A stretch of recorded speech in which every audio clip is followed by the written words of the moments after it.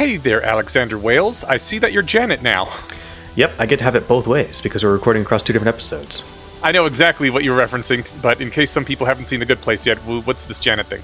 In The Good Place, there's an all-knowing assistant that can do whatever you want called Janet, and you can be like, Janet, bring me a smoothie, and boom, smoothie. Or how many, I think the only thing she can't tell you is what's going on in hell. Oh, okay. There was in the first few episodes, I think somebody asks about that. But other than that, yeah, you can ask, what was the circumference of, why does my mind go straight to Penises? Yes. And I was like, for some reason, I was trying to think of something else, and I just kept thinking like Abraham Lincoln, George Washington. I'm like, no, different body part. And I couldn't think of one. So, oh, well. Well, what can I say? It's not like it's the end of the world. It is not. Let's jump right into the end of the world then. Let's do it. I love the way it starts. The first sentence is, the world didn't end the same way for everyone, which is just the most fucking epic first sentence ever. If that was the start of a story of a book, you couldn't not keep reading. That's a good point, yeah. I mean, well, the book with the book example, this, what's fun is it's like, there's a word for anticipation building. I can't think of what it is, but it's also ominous because most times someone talks about the end of the world, it's not good news, right? Yeah. And even though I know this isn't a good context, it still feels like, oh, okay, the world is ending. So yeah. This one ends with a government bureaucrat in a suit showing up at a farmer's house. That's right. And he asks, everyone gets one of you? And she says yes. And it means everybody in existence gets their own Janet, which is fucking awesome. And they're all both getting of us them. said it pretty. Oh, yeah. Sorry. We were just both stoked that it was clearly like Janet from The Good Place. Yeah. And everybody is getting them within like the same 10-minute window. Everybody on Arab. And we saw at least one crowded place where the Janets showed up and everyone kind of just got teleported out to talk in private. So pretty, well, maybe we'll kind of revisit the vibe or we can save it to the end. But as far as the end of the world goes, this is one of the more gentle rollouts I could think of, Oh, yeah, absolutely. Short of dragging out the suffering or just slamming everyone into utopia. This is like, okay, let's get you up to speed real fast. And I won't even make you smarter to explain it faster, Right. Yeah, it was pretty cool. I think it was the way a very smart and compassionate person would roll out this sort of thing. It beats anything I could have ever thought of. And I don't know, like the, scarcity, pain, yada, yada, all that's fine. Or rather, all that's like something I could have thought of. But the idea of getting a liaison out to explain it to everybody was really cool. Yeah. And it's somebody who's, supernaturally equipped to talk with everybody. And so Janet can explain to this farmer in terms he'll understand, like, what this all means. He's just like, what, you're saying the crop is worthless, the land, the tractor? And she says, if it helps to give you an idea of what I'm talking about, you can imagine that some entad has just been created, which allows anyone to instantly have all the milk leaves they want, in whatever form they want, from anywhere in the world, with only a thought and at no cost. Except this also applies to everything else. Nice. And so, like, he's like, she's, basically, yeah, the thing that you let, I mean, this is the trade-off, right? Because this guy's seems like a solo farmer. It's been his thing forever. And yeah. I love how this is a great way to explain the humanity wins scenario to a random person on the street. Which is like, no one will want for anything, including the fruits of your labor, so you can stop working. On the plus side, you also won't want for anything, so you don't need the money that you would have. But whatever, you don't need the money that you would have made from selling your product or your time, right? So that's how I'd pitch it to somebody. The downside is, of course, if you like working because it makes you feel good, then you're going to just be Sisyphusing a rock up a hill, Yeah, you got to find other ways to feel good, or you can go to one of the lower heavens. We later find out where there will be scarcity and people do have to work. I'm eager to dive into that and get some explanation from you as to what your thoughts are on that. Sure. But before we do that, we're still talking to the farmer here. And Janet says, yeah, you engage in hard labor with some diligence. And not only is there no particular reward for that labor, diligence, or your upstanding moral character, there is no punishment for anyone else.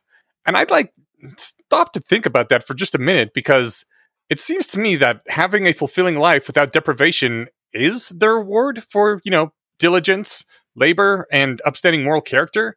And he got many decades of that. And having a shit life is the punishment for people who don't do those things. And I mean, I know it doesn't always work out exactly that way, but it did in his case, and that was a pretty decent reward, I think. Like, there doesn't need to be extra punishment or reward on top of that, does there? Doesn't seem to me there needs to be. No, I don't think there needs to be either, but I think that you hit the point on the head, is that, like, everybody from whatever, the puppy kicking, mustache twirling asshole to you, a humble and honorable farmer, like, you're all going to get the same reward here, which is, an eternity in whatever paradise you want. So I think it's like, yeah, no one, the people who lived a good life, they're getting the exact same reward as people who lived a shit life. I mean, that's phrasing this in terms of like a reward that you get for doing something, and I just think that's wrong. That's just like the new nature of reality. The reward that you got was having a good life up until this point. I agree. I think that this is just how she's explaining it to, well, I guess I forget the sentence right before why she's explaining it this way, because that's how you'd explain it here on Earth, because people have this idea of, eternal reward already, right, for good people. But on I Air, guess if that you're wasn't a talking thing. I guess if you're talking to like a Christian or something, then they might expect something like that. Exactly. They'd be like, well, I get the good heaven, right? Yeah, I see. But yeah, so, here on Earth, where some people have ideas of various rewards in afterlife, I think that makes more sense, but I can't remember the context of why she brought it up on Air, where everybody gets the same heck no matter what you do in life, Huh. I wonder if that's just because I've been so out of religion for so long that it didn't occur to me to think of her needing to talk to religious people in that way. But he's not religious. We know that because there aren't really religions, I think. Yeah. They don't seem to be anyway. Yeah, because there aren't any gods worth worshipping for the most part, and everybody goes to hell. Right, unless he wants to worship Aquaman, which doesn't sound like he really gives a fuck about anybody, so... Yeah. Well, anyways, Janet is cleaning things, and she is telling the farmer that we can alter reality in accordance with our values. Those values are, chiefly, happiness, freedom, and informed consent. And I just thought that seems really good. It lines up with my values, at least at first blush. I don't know, I don't think they're missing anything major. Do you think they're missing anything major? No, I like it. I mean, it's clear that he thought about this for a while beforehand, and then, no doubt once time was stopped, he had all the time in the world to think about it. In fact, he could probably make himself as smart as he needed to be to think of the best solution he could think of, Mm-hmm. But anyway, it's, how, what's the one at the ponies? Friendship is optimal? Right. You know how that doesn't have any of these? Like, yes. So it's well, they want it has happiness. Yes, yeah. Which is, I think, it. So this feels a lot better than that. I think that those are two awesome ingredients, right? Yeah. I wasn't well, I guess it was happiness, but it was friendship and ponies, right? No, I want to make you happy with friendship and ponies. Okay, got it. Yeah. It's been a while. Yeah. Same here, but I think that was the phrasing. I think, and I just skimmed because I was curious why she was saying something about reward and punishment. And he was thinking about the same thing that he kind of responded to, which was that, like, he worked hard, on all this stuff, and all the work he'd ever done was wasted. And I think that he's just thinking kind of, and she says it's okay to be sad during the transition, because you're right, it's not wasted. But I think he just kind of feels like, well, then why was I working so hard? Like, right. If I'd known, especially that this was going to come today, I wouldn't have been busting my ass for last week, Right. Could have probably just cruised on his savings for, I don't know, a year or two as everything ran down and he spent down everything he'd saved up. It's not clear how, equipped for retirement the farmer is, but yeah, it's, at the very least, he could have let his house fall apart and stuff, right? Yeah. Yeah. Well, small price to pay. Yeah, really not a big deal. I love. I mean, are you really going to bank on some all-powerful god taking over the world next week? I know, right? I guess not. So there was a great some of these. I think it's the one where I can't remember who she's talking to. It jumps around a lot, and it might still be the farmer, but I think it's that after she heals him, makes his body better, and he's like, "Wait, I've got an aunt in the hospital," and she just says, "Nope, someone from transition services will be meeting with her too." And no one's going to live with any pain or illness anymore unless they choose it. Yeah. And that sounds like, sounds like a win to me. Yeah. It was good to read. Just made you feel good, right? Yeah. We're getting the happy ending too. It's great. Yeah. So I'm skipping ahead here to the person with the university teacher, I guess. Basically. Oh yeah. The skeptical dwarf. I liked him. Yeah. I want to just briefly touch on the other two. One was, oh man. So it was like a guy living in abject poverty, and it was after some traumatic brain injury. And she is able to articulate to him, "Do you want me to make it better?" And he nods, and it says, "It felt like a veil being lifted from his mind, like waking up from a long slumber. He was suddenly alert, able to focus on the woman and the strangeness of her bringing him to this place. Things were clicking into place, memories sharpening, and he began to weep with joy." So she had it awesome. Or, yeah, he had it awesome. The next one, as soon as she understands what's up. Oh, sorry. Go ahead. That is just fucking... Especially the being able to heal the brain stuff is amazing. Because body healing is easy to imagine, but that is just... It's so big. Yeah, what I'm trying to say. That definitely brought tears to my eyes reading. It was Garrett was the person with the brain injury that was healed. Like, just the transformation. And then, because you don't know when your brain's broken, like, what you're missing out on. And then you might have some idea, but you can't fully grasp it, right? I mean, I knew when I was recovering from the surgery and I had that, like, just intense brain fog and an inability to think well, I knew that I was dumber than before. Valid. I guess past a certain threshold. It seems like this guy, he was alert with italices, like, he for the first time was like able to actually focus his brain for in however long, right? So it was a radical transformation. The next one was this woman, and once she understands what's happening, she's just like, "Bring my son back," and she's like, "We need to do an analysis. Bringing people from the dead is a whole thing. We need to talk to like friends and family." And then, it sounds like it's going to take forever. And she's like, "No, it'll be like 3 hours." And she's like, "What? Oh, then that's fine. I don't want to live in the part between then." And then boom, she's just there. Yeah. So it's, that was also, I don't even have kids. And that one hit me right in the emotionals. So, especially when you're like, yeah, this is going to take some time. And it just sounds like it's going to be who knows how many years. And she's like, 3 hours? Do it now, Take me to that time. Yeah, I'm 3 hours is nothing. I can wait 3 more fucking hours. So let's see. I can either watch, the Fellowship of the Ring, or you can just right. skip this for me, right? Yeah. I'll press the time skip button, please. Okay, thanks for bearing with me. Let's jump to the. I love the skeptical dwarf. He was a nice, kind of, what do I want to call it? Not a wet blanket exactly. But we're all on the hype train of oh yeah, everybody's winning all the time. And he's like, but what's the catch? Hold on. Yeah. He's the sanity check. He is. He's the Alexander Whale saying, "No, guys, I really did think through all this. I know there's issues with it.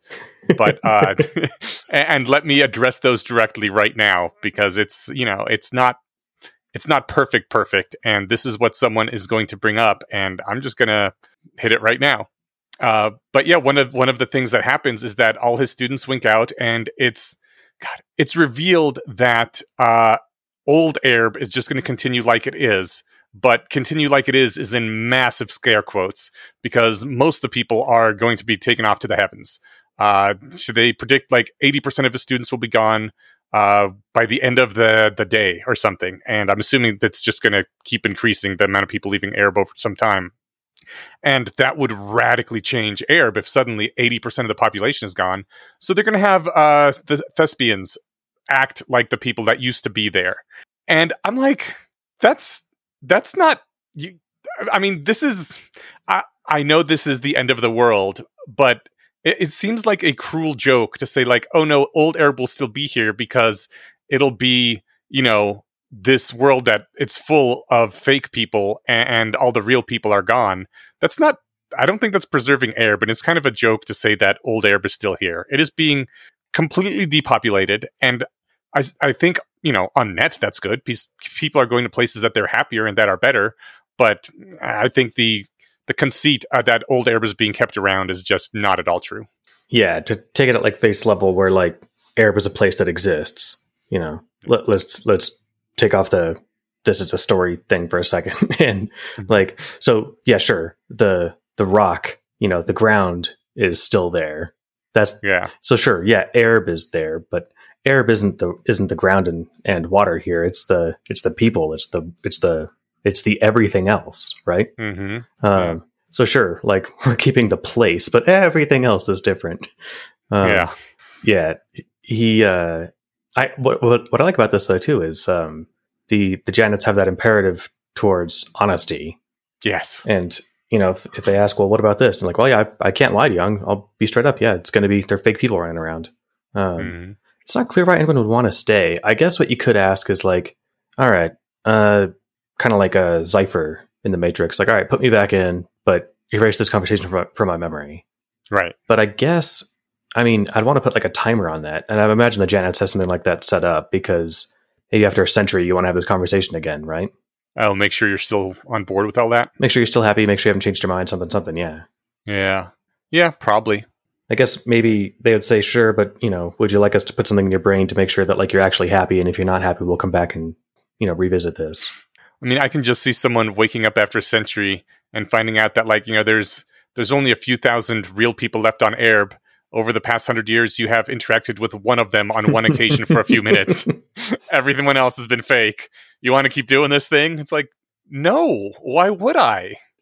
There was I was going to make up a crappy movie, but it wasn't actually worth. It was the Free Guy, that one with Ryan Reynolds, where he's like a video game character. Oh yeah, I think I saw most of that like on a plane or something. I was semi-distracted, but I saw it out of the side of my eye. It was very forgettable. It wasn't actually that good of a movie. Like, there were some funny bits, and I just hate, like, I don't know, really lazy computer thinking stuff. But like, it made me think of that. Like, he basically becomes a PC in an NPC populated place, and so I imagine, like, unless the thespians are acting like player characters, that like the people running around just like being the next Uther Pendrags, those are the two player characters, and the thespians are all just like their admirers and companions and whatnot, right? I think the thespians are specifically tasked with being exactly like the people were before, so that you wouldn't be able to tell the difference. Right, but I guess if you're different, and then somebody else is like also not a thespian, they might be like, all right, I want to be like super, super powerful. I want to do all this crazy cool shit. Whereas the thespians would be just like the people that they're replacing, who didn't have ambitions to be Uther Pendrag. Right. Huh. I wonder if the Janets would give them that power. I guess. They can have anything they want. So probably. Like the thespians wouldn't really have any motivation to grab everything, right? Or would they try to roleplay people as if they were... Yeah, I don't know. I think you're one step ahead of me. And yeah, I think that they would roleplay people like, all right, so I'm the thespian playing Steven. Steven would want to be Uther Pendrag if he were still here, but he fucked off to the heavens. So I'm going to pretend to be Uther Pendrag too. Yeah. Yeah. Oh, man. Just what's the point? Well, I think that it makes Erb a fun place to visit, but, not a place I'd like want to live. Yeah, it's like a theme park. Exactly. Next one. Oh, I like this one. What is this person's name? Clara. Clara's got the good outlook on this. Where, so she's like just chilling on a beach. And later on, she'd call her parents and talk to her friends, but for the time being, she was with her assistant, no, strike that, companion, and just chill out. And then she says, I don't know, anyone could hate this, sighed Clara. Yeah, people suck butts, said Janet. Nice. Her name's Trish, but I call her Janet. And Clara's dude as fuck.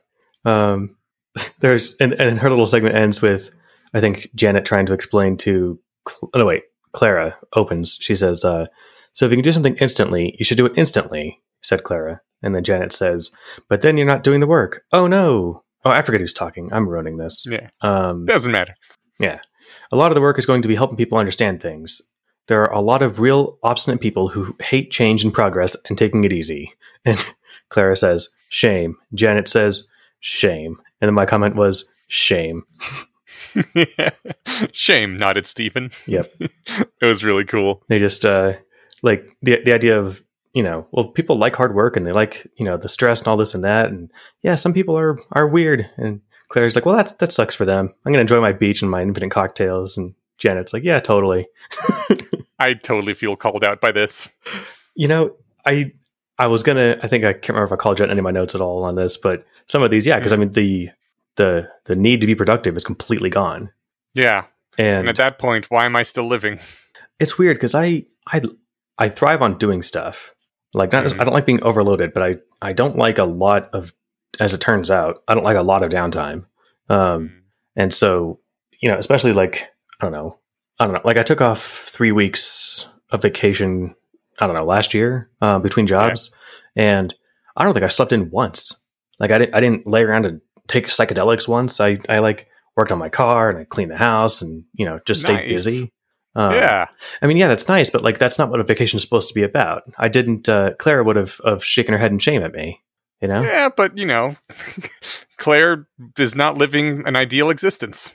Well, I think also she doesn't have to. Her car won't fall apart, and her house doesn't get dusty, etc. So there's a difference. But she also won't have the satisfaction of being productive and doing things. I don't know. I'd like to think I could be happy not being productive because I would like to live to an age where productivity doesn't come into play anymore. Yeah, but there'll always be something to do, even if you don't have to be productive. Exactly. So, like I could play new hard video games, right? Like I actually did do that one vacation years ago. I took off I think we had 3 days off for Thanksgiving week. And I took off the 2 days before that. So I had a 9-day vacation with the 2 weekends on either side of it. And I think I played God of War for like 45 hours that week. Holy shit. It was my first time playing it through and I just played the hell out of it. Nice. So I made that my full-time job for a week. That was cool. That was a good way to spend a vacation week. Yeah. Well, I also pulled a thing out of that whole Clara and Trish thing. When Clara says, "I don't see how anyone could hate this," and Trish answers, actually you quoted her answer, so yeah, it was good. But she, in the middle of her answer to Claire, she says, "A lot of people just absolutely obsess about what's real and what's not. And do you know why?" And then she doesn't answer at all. She completely drops it. And I mean, that's fine because it wasn't relevant to the answer she gave Clara at all. But why did she bring that up if she wasn't going to answer it or discuss it at all? It seemed strange. Maybe I'm trying to think of. Maybe she's trying to trick Claire into thinking that she addressed it because she knows that's nagging at Claire's subconscious. And this way it's addressed and Claire can relax and enjoy the afterlife. And she doesn't have to actually answer something that doesn't have an answer. I would be inclined to agree with you, except for this is the good ending where they're being honest. And so I don't think that there's trickery involved. I think what she's saying is that so she kind of goes on to say that she goes on to talk about scarcity and doing work, which is not related. Well, what's real and what's not. I guess you could keep going to work, but because you like the vibe of it. But if you knew it didn't matter and it wasn't real, you might be like, well, come on, this isn't. I'm not getting value out of this, right? Sure. So in that way, what's real weighs in on whether or not someone would like this, right? Yeah, but when we were talking just a little bit earlier about whether the fake people that have been replaced with thespians are really them, I don't think there's any doubt to either of us that they're not. They're not really those people, and you're not really interacting with those people. So that's the real sort of what's real and what's not that I might think that she would address as people obsessing over, but she doesn't touch that at all. That's a good point. The real people matter. Maybe, I think it's not necessarily a trick, but I think this is meeting Clara where she's at. She's just thinking I don't get why people don't like this. And she's like, people aren't like you. They have these weird obsessions about what's real and stuff. Whereas you're fine just hanging out on a beach, relaxing. You don't care if the sand is real or not, right? Maybe it's that. I guess. I think they can still be not completely. I mean, she never said anything that isn't true. She just said one thing and then pivoted to something else. And maybe Claire will think that it was addressed. So it's still, I don't know. I don't know if I would count that as lying. It's definitely sort of a psychological trick, but maybe those are okay. They trick people into agreeing things that are good for them, as we will read later, and as we saw earlier with the guy with the brain injury. So they're obviously not against using manipulation to do what they think is good, and what I think we agree is good. Yeah, I think so. I'm kind of just rereading this little segment because it's pretty small. She says, people obsess over what's real. Do you know why? And Claire says, because they suck butts. Yeah. And so, yes, part of them is that they suck butts. The other thing is that people hate change. And maybe that's part of what she's talking about. It's even change from real to not real is something that some people hate. But you're right, that feels like a different point, and I would have at least addressed that differently. But Clara's got, a long time to sit and think and talk about it, so. Yeah, she's got her coconut with the drink in it, and she's happy. ABC. They always be coconutting? Yep. Oh, okay, cool. It was when Amy and Jake went on honeymoon in Brooklyn Nine-Nine. This B wants a C in her A. That's right. I remember that. That was so good. Yeah. All right, well, let's continue on, and people can just either get the joke or not. That's right. So, who else got a happy ending, Enosh? Doris Finch. Doris Finch. Never gets to see another Doris Finch again. That's awesome. So I guess even after years of cooperation, she's still, I think that's fair. I'm still sick of seeing mainly just herself. Yeah, absolutely. Especially since she can't leave the zone that only has Doris Finches in it. Exactly. I mean, so other people probably have come and visited since things have chilled out over the last few years in the Doris Finch exclusion zone, but... It's true, yeah. But most Dorises don't get to hang out with non-Dorises, so... Yep. I mean, that'd be like if your only food is, whatever, oatmeal, right? I was going to say chocolate, but chocolate would mean that Doris Finch is cool to hang out with. So it's like, all right, cool, this is perfectly sustainable, but like once now that I get to have a buffet of everything I want, I'm never touching oatmeal ever again, right? Yeah. Yep. Yeah, so that was cool. Randall Vox asks, what the fuck do you mean he's not going to be punished? And that's all I'm really going to quote out of that one, but that kind of hit me hard because I kind of also would want retribution against people who did really evil things in my heaven. And like, honestly, I guess if you can make the murderers not be murderers anymore and be good people instead, you should do that. But also, if you fix the murderers that way, you make their brains good so they aren't horrible people anymore. Like, why can't you also fix the victims' brains so that they don't have this seething resentment and needing for vengeance against people who don't exist anymore because they've been changed into not being the horrible people that they were? Like, it seems, again, I know that they got this thing against modification without people's express permission, but it seems kind of cruel not to ease the pain of seeing, the Jeffrey Dahmer dude that killed and ate your son not being punished for it. Yeah, they come up with an interesting solution for that. Mm-hmm. I mean, because, ideally I agree. It's about reform and harm reduction, not retribution. I think that should be the point of prison now. There's no sense in, hitting the dog if it pees on the carpet because it's a bad dog. No, you want to do what you can to train it not to do that, right? Yeah. You don't hit it because it's bad and made poor moral judgments. Anyway, so he says, well, what about me? And he says, it's like sitting here knowing that he gets his heaven too. She's like, well, we can help you work on yourself.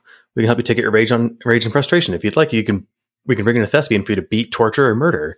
That is not what I thought that he would be offered or consider taking, right? It's kind of fucked up. I think so. I think the first thing they should have offered is like, we can make it so that you aren't so tormented by this. That's what I thought too. Hey, how about we just like make you less vengeful? But then you're the kind of person that's like, okay, I'm not capable of forgiving this person for whatever he did. Let's imagine the worst possible things. Like, I'm not capable of forgiving him. Do I want to become the kind of person who is capable of forgiving him and just not worrying about it? I feel like I might be a totally different person, right? Maybe? Yeah, but also the person that you hate has basically been replaced with a new person who isn't that evil person anymore. That's a good point. Yeah, his heaven won't involve him being able to do whatever terrible shit he was doing in his life, right? Yeah. I guess, I don't know, part of me, I think, like the idea of beating up a dummy, Westworlding on this guy until you got tired of it. Like, I think that certainly I don't think it would work if the person if you knew it was a dummy the whole time, right? Yeah. So you'd be like, all right, put me in a situation where I think it's actually him. And then when he's dead, tell me that, it wasn't, and I can go again if I feel like it, right? Yeah. But I don't know. It feels like June's taking this lesson from when Amaryllis was a rage monster after she got that affliction. Mm-hmm. It's like sometimes you just need to, punch your anger out. I don't know. I think if it were me, I would like to think that I could ask Janet, rather than like just flip a switch in me, like, how about you just like ease me into being the kind of person who would forgive this evil person, like over the course of a couple of minutes. Yeah. That way it can be gradual. I can press a button or raise my hand to stop for a second if I feel like I'm changing too quickly, like whatever. Mm-hmm. But I guess too, I talked to whoever he wronged. It's not clear. I can't remember the details I don't think we definitely don't get details of what this bad guy did, but yeah. I can't remember if he harmed somebody else or if he harmed Randall Vox, but I don't think it said. Okay, well, if he harmed me, then yeah, make me the kind of person who can get over it. If you harmed somebody else, I want to talk to them. They get their justice, and I'll just feel better when they've had their peace, right? Yeah. I think that'd be my solution.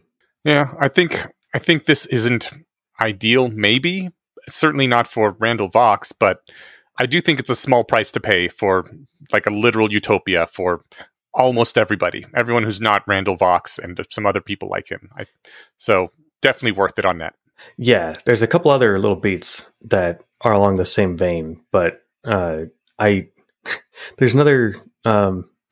This is a good intuition pump on to run past you. So Randall says he could have a doll of me that would scream and whimper as he killed it, and Janet says we do our best to balance competing interests. There are there's image and privacy rights, whatever, but basically, it's saying that the bar is fairly high. We'd allow you to do it with a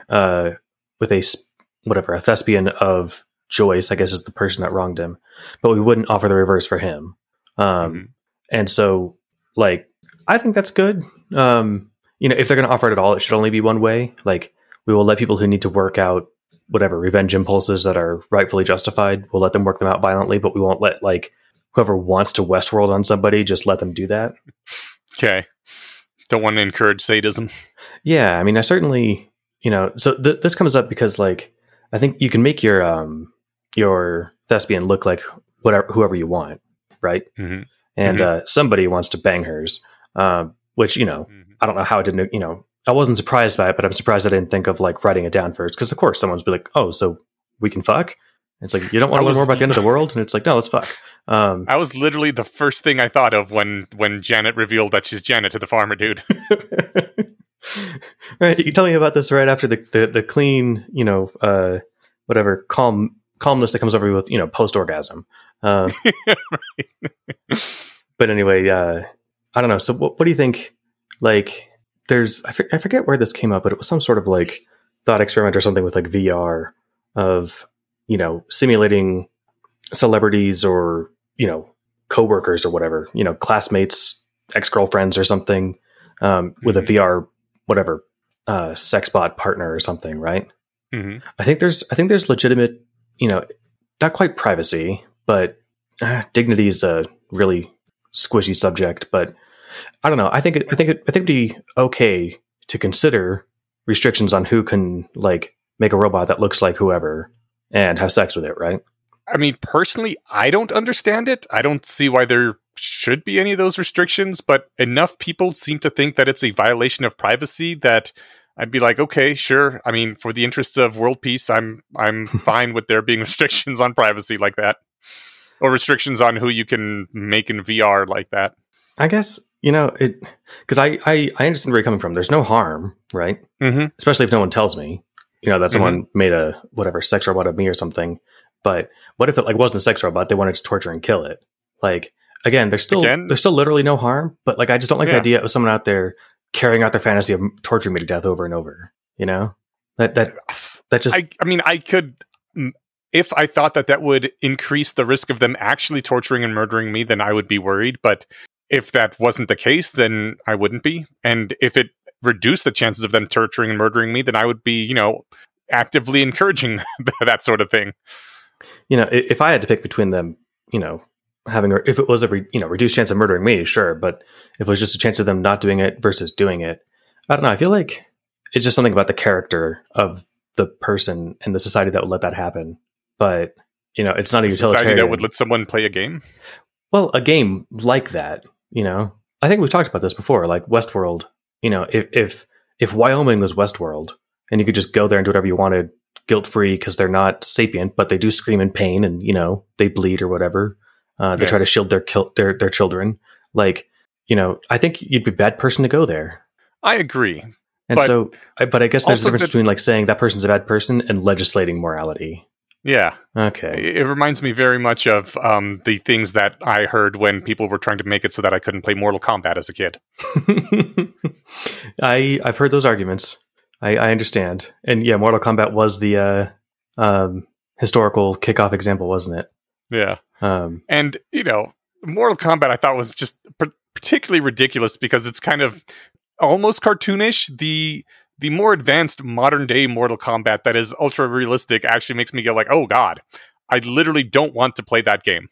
And there were some other games at the time even that kind of were, God, what was the one where, I don't remember. But there were some games where like, nope, not playing that. That's too close to reality and I don't want to experience that. But again, I don't think it should be illegal. Yeah, I can't think of a good reason to make it illegal either. Like I said, I think it just gives me weird feelings about the virtue of that society. But that's not as far as I can tell, that's not a good reason to stop somebody from doing something. So yeah, I could think of a good reason to make it illegal if it actually made society worse, if it encouraged bad impulses and increased the risk of that sort of thing happening. Totally. I think that for the least convenient possible world, we can just say, no, people who, whatever, murder prostitutes in Grand Theft Auto are much less likely to do it in real life, than they otherwise would be.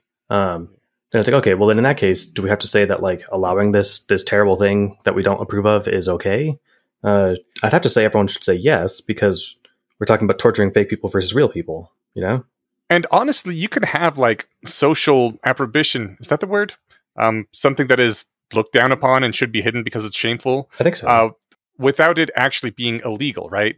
Like there's a lot of things that are shameful and you don't want people to know you do, maybe, that aren't illegal to do. And I think that a society could be a good society if they were like, this sort of thing is very distasteful and people shouldn't do it. And if they do it, they certainly shouldn't say it out loud. But we're not going to make laws against it. I think that's a perfect solution, because I am thinking about like the societal level, the culture that would allow this. And it's different to say that the culture permits it legally versus like the culture condones it. Yeah. Okay, cool. Solid. I like that. Thank you. Oh, yeah. Yeah. And then we see that, yes, of course, the Janets will do whatever you want, including having sex with you. And at this point, I have predicted that all teenagers will disappear for about 4 years at the onset of puberty. And then we will see them again once they're all wrung out. You think that they're going to go through regular puberty? Like the slow, awkward, takes years? Oh, that's a good question. Like you can just make me Chris Hemsworth. That's fine. I don't want to wait 4 years, Yeah. Well, I mean, assuming that human psychology can adapt to those changes faster than what is biologically possible, then yeah, maybe. Oh, and then of course there's the fun question of like, can a child make informed consent? We are about to get that too. Yeah. All right. So it is the very next thing, in fact. Yeah. Well, this is babies, which is a little different, and I like this a lot. So it's talking to another person, and Janet says, "We will not allow children to be born into these conditions unless we believe, on balance, that it's a good thing for both parents and children." And Mark says, "All right, so you'll take children away. You'll take them away if their parents. You'll take them away from their parents if, in your judgment, they'd be better off apart." It's just a chill ran down his spine, and I like this a lot. And like you said, it's Alexander saying that, yes, I've thought of the implications of this, and this is as close to utopia as I think I could ever think of. But like, there's a little bit of fraying on some of the fringes, like somebody could have their child ripped from their arms, and it's like, this is utopia. Shut up. And I so think, we already do that with Child Protective Services, like Janet says, right? Right. And the bonus with Janice is that she is all-knowing, so she actually knows if this is good for both parties or not, as opposed to Child Protective Services, which quite frequently it seems fucks up, either in one direction or the other. I think more often than not, CPS lets people keep kids that shouldn't be able to. I think, contrary to popular opinion, they're rarely just like, snatching kids. Yeah. But every now and then you do hear about the opposite case, and that's always a nightmare. For sure.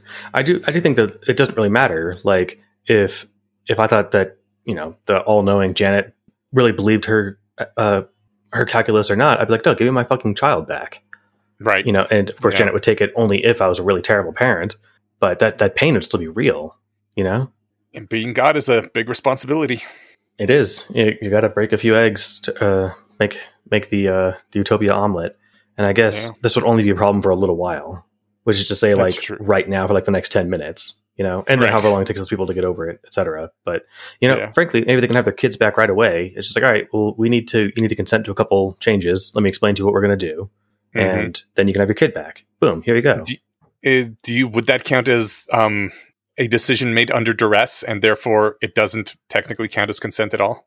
There'd have to be some. I guess there'd be some way to make it so that okay, well, first thing you have to do is let me press or turn your cortisol levels to regular levels, so you're no longer stressed.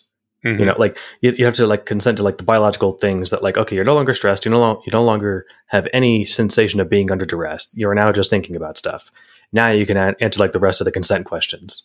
But regardless of all that other stuff, that you won't get your kid back unless you agree to become the type of person that doesn't abuse your kids.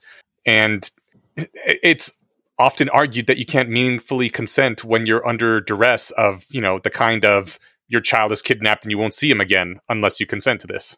I think that, and that was my first response after thinking about it for a minute. There's probably some there's more optimal way of doing it, but I think it might be along that avenue. All right, we're going to put you in a biological condition where you're actually capable of intellectually assessing how much do you like your kid versus how much you like hitting your kid.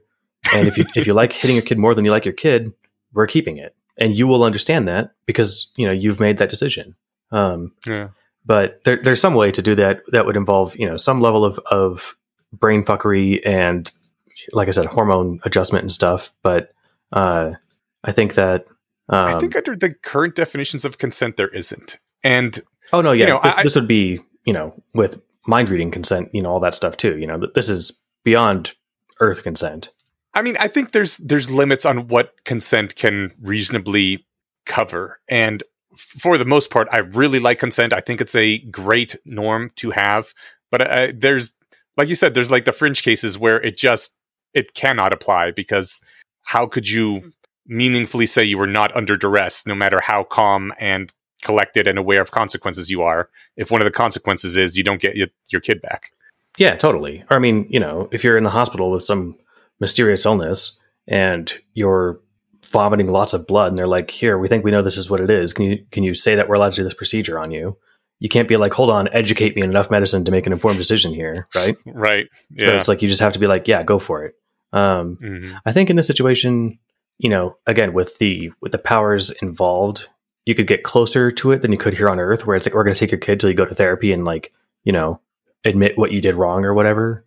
So it'd be way closer than it is here on Earth. But you're right, there'd still be some coercion involved. And, kind of like with Randall and his murder bot, I think it's just one of those edge cases that it's going to be yep, this is going to be one of the bumpy things during the transition, but then it'll be done, Yeah. Almost everybody won't have to deal with this stuff. Yeah.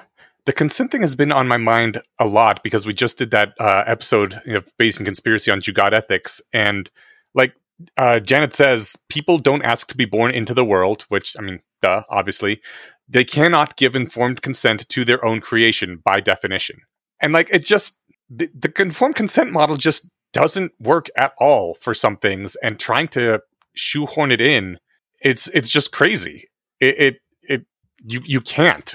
There's, like she said, you can't consent to being born, and so they try to do this thing. Oh well, we think if it is best for the child as we project the child being and the parents, then we'll go okay because they probably would have consented to all this. But I guess as an all powerful God, you can know whether the kid's life is going to be good or not, and whether he would have consented. But it just seems like at this point you're just using the word consent in an incoherent way.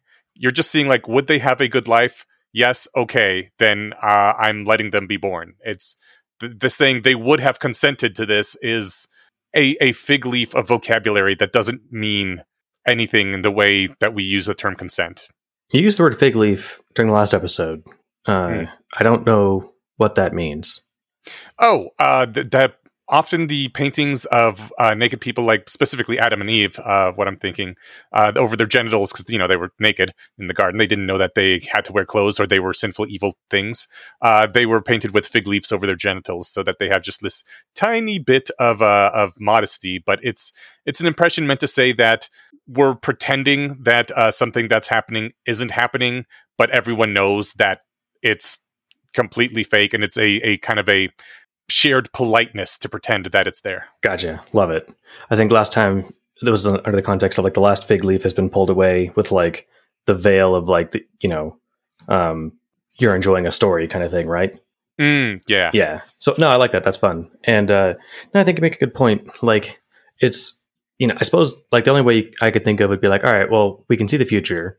We can explain to this kid, when they're old enough, like, so we can look forward. We can look at what their mind will be like in 20 years and explain reality to them. And they'd be like, oh yeah, no, I'll sign up for that. Right. I think the only way you could really do it is if you ask them at the end of their life, was this life worth it? Would you be willing to go through everything you did for the goodness in it?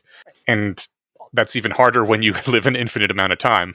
Right. And it's hard to see like how people wouldn't feel that way in this utopia / all the layers of heavens. But yeah. It's interesting. Yeah, I think you're right. Like you can't use the word like consent when it comes to like being born.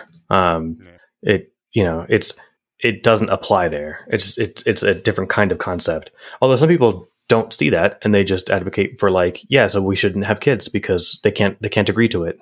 That's true. And I can understand the steps they're taking in their argument, but I don't agree with it. It's a failure mode of taking something way too far. I think so. Certainly if it's going to run all the way to the extinction of humans. Yes.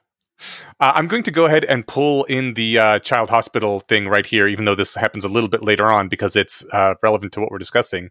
A Janet appears at a child hospital and says, "Hey, all you kids, you've been healed by the authority. If you want us to make you sick again, let us know." So, first of all, no consent here at all because they're kids and they don't have the ability to give informed consent. But I want to know, why the hell did the kids get this treatment, but not the adults? Like, all the adults we saw had to be coaxed into being healed, and even the adult with severe brain damage, Garrett, right? He was coaxed gently into saying the equivalent of "I consent for you to fix me," even though he couldn't use those words because he was literally too brain damaged to make that sort of a sentence. Like it's almost not even consent in his case, right? Well, I think it's the best you can do. And so, like, you're right. It's not informed consent. Like, I think informed consent is one of their values, but it's not like a terminal value that they'll never ever violate, right? Okay. I think they value it highly, but again, in a situation where you're like, look, I want to ask you if I can make your life better, but you're brain dead. Let me wake you up and talk to you, and then if you decide you'd rather be brain dead, we can put you back, right? Yeah. I don't see why they couldn't do that to all the adults that were hurting, though. And be like, I think you're not in pain now. I think to nitpick with this particular example, this is a children's ward of a hospital. Yeah, so only the kids there were sick, right? The adults there were the ones taking care of them. But we saw they had to coax Garrett into saying, okay. The farmer, they waited until he was okay. The dwarf, they never healed in the thing that we were talking because he never agreed to being healed. Whereas they could have just been like, hey, dwarf, you're not in pain now. You don't have a limp. If you want it back, we'll put it right back for you. Oh, I see. Well, I think he actually did consent to the leg thing, but that's beside the point. Maybe in this children's ward, the kids were all like whatever comatose level of sick. So if you did walk into like an ICU and everyone's unconscious because they're out on opiates because they're super injured or sick, then you fix them and be like, did you like having your appendix burst? Okay, I can put you back. Like, but you need to wake them up and talk to them first, right? Mm-hmm. I think that might be what they're doing. But it does raise the question of like, when the children are allowed to be like, no, I like being sick. It's like, yeah, you're 3. I don't know what you like, Yeah. I don't get the impression they were all comatose. We only have 6-7 lines in this section. So maybe they were, I can't say for sure, but I didn't get the impression they were. But like, I get what you're saying. I like that consent is a cornerstone of their god psychology, because I think that's pretty important for any god that's going to rule me to get my consent on almost anything it wants to do to me. But it feels a lot like the authority, whatever, was extremely happy that like, oh, thank God, these children are underneath age X, whatever the cutoff is for the authority. And so I can do what I want to without having to get their consent, and I can just do the right thing. Which, I don't know, it feels like it's either dehumanizing for the kids, or maybe it's dehumanizing for the adults that have to be treated like little children and coaxed into saying, yes, I agree to the thing before you're allowed to do it. It like very paternalistic kind of thing. I don't know. It just this revelation of, thank God I don't have to follow this rule right here, was an interesting reveal, I guess, to me. Yeah, it's interesting. I think if June were the one jumping in and healing the kids, that's how he would have felt. There's a parenthetical about how, like, he imagines Janet jumping in there, like with this righteous fury of, finally we get to correct this travesty. But that's not how it was. The Avatar was kind and understanding because the kind of anger Juniper was feeling wasn't something that would benefit the children to see. Yeah. And so I think that it's not that like the Janets were relieved. I don't think they have like that level of sense, right? But it's easy enough to imagine that the person who's ultimately behind all of them, June, does, right? And he's fine with like, no, we're going to just fix the kids and the adults can say yes or no, right?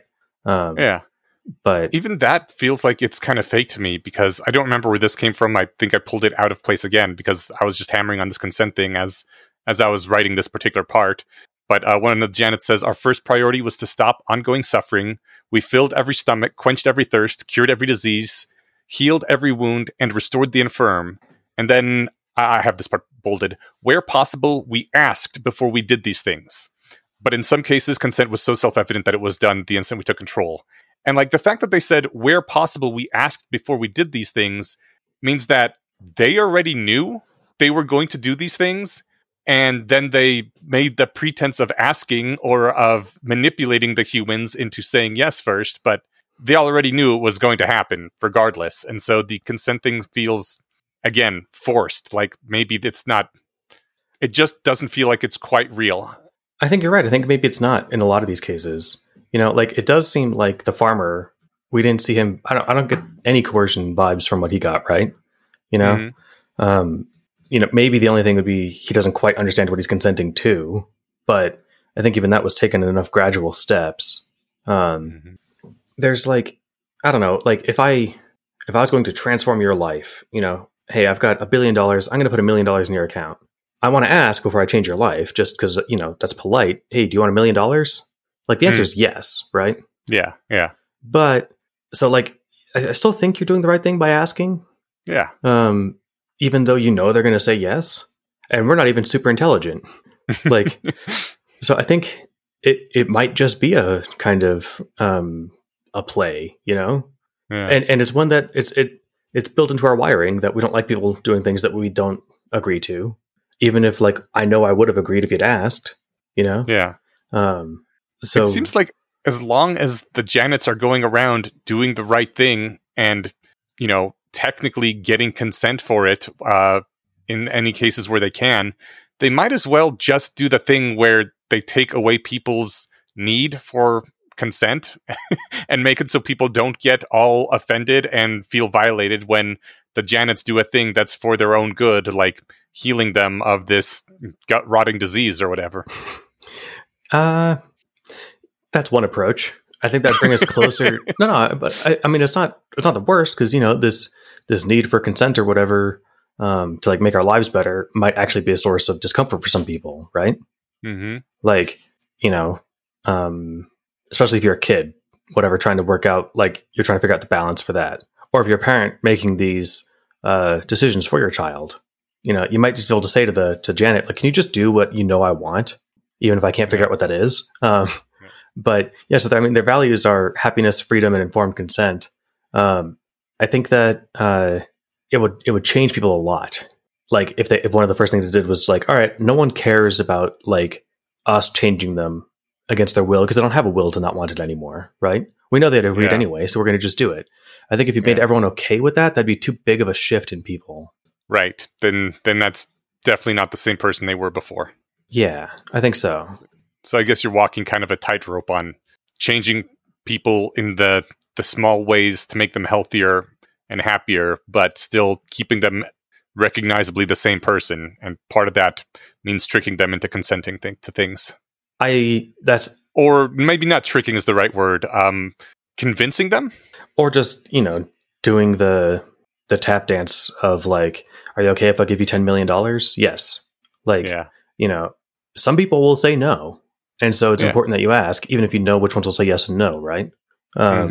So, some people don't want their legs healed. That one person was like, yes, make me super intelligent right away.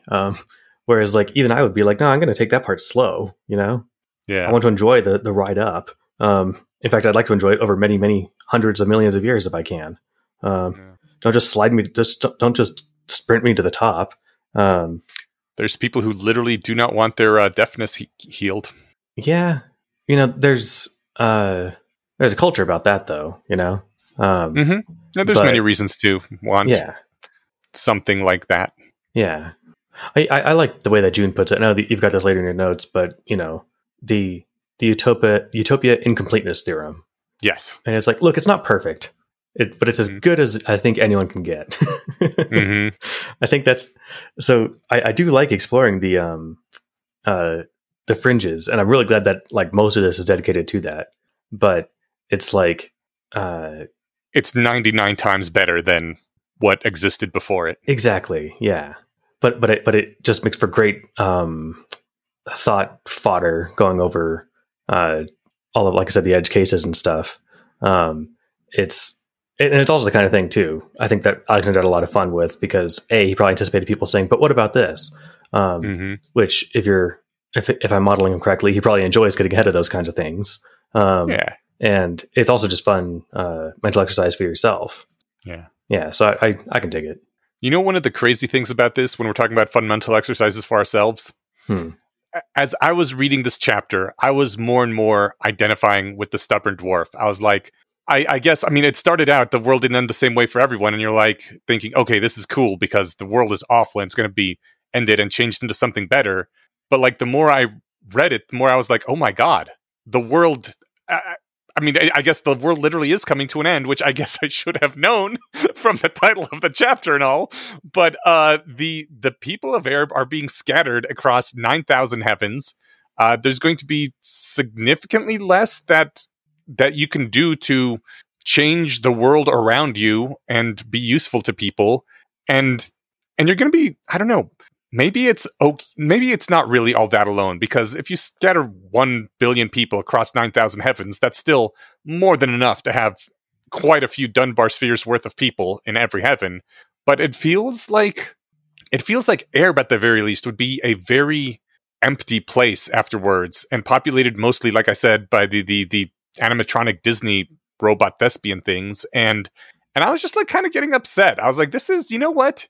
You just wiped out everything and put in this whole new world, and I'm not sure I like it at all. And I want to protest. I want to form some group of rebels to overthrow God or something. And then I was like, God damn it! He literally said there is a middle heaven where people will congregate and will do exactly that sort of thing. And I think I would have a damn good time going to that middle heaven and joining these people and complaining about God over coffee and cigarettes and, fomenting the new revolution. And I was like, oh no, Alexander Whale managed to even make a heaven I would enjoy. Damn you. Hey, if we need to put someone in charge of making real utopia, we've got a good candidate. No. It's kind of funny because even the dwarf is like, oh, sure, we can petition you guys. And Janet's like, no, we'll take them seriously. We're not reading your thoughts. So it's entirely possible to think of something we haven't thought of. So I just like that it seems sincere anyway. So I was curious. I guess I'm not sure if there are like higher and lower heavens, but I got the impression that like Amaryllis and June had their own. Maybe you can have pockets of heaven that are just yours or something. But so the lowest heavens are like, basically like air with safety rails, right? Yeah, I think so. Yes, you have to work, you have to buy food, your house needs maintenance, etc. But so then what do you think, like, as you work your way up, is like level 9,000 just like Orgasmium? I have no idea. I think I had an idea like way early on that like the higher up you went, like, your climb, I don't know, I basically pictured something like Uther's rise to power, right? Like, yeah, you have a rough go of it at the beginning, but you get crazy strong and you become basically a demigod, I would imagine at like the top heavens, there's no even rules of physics anymore. You can be anywhere or everywhere at any time and split off millions of copies of yourself and reintegrate and talk to everybody, and no one can be hurt. But it's just, at that point, you would be beyond a human consciousness anymore. You would be some post-human entity. And if you chose to do that, that's great, but you wouldn't be recognizable to your past self anymore, and would be my guess. I think you're right. We'd finally achieve your dream of there being zero distance between people. Yeah, and zero time that you have mind to melding all the through. time. Mm-hmm. Yeah, well, I can dig it. This was fun. Yeah. I had a lot of fun with that chapter. Yeah, I just had at the end a general question: what are your opinions on the afterlife? Like good afterlives, which one would you choose?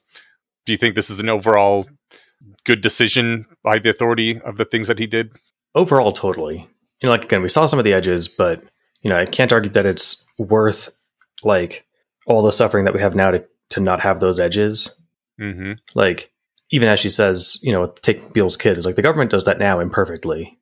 Like, we're not doing anything, new. The doctors are healing these kids without their informed consent. We're just doing it better.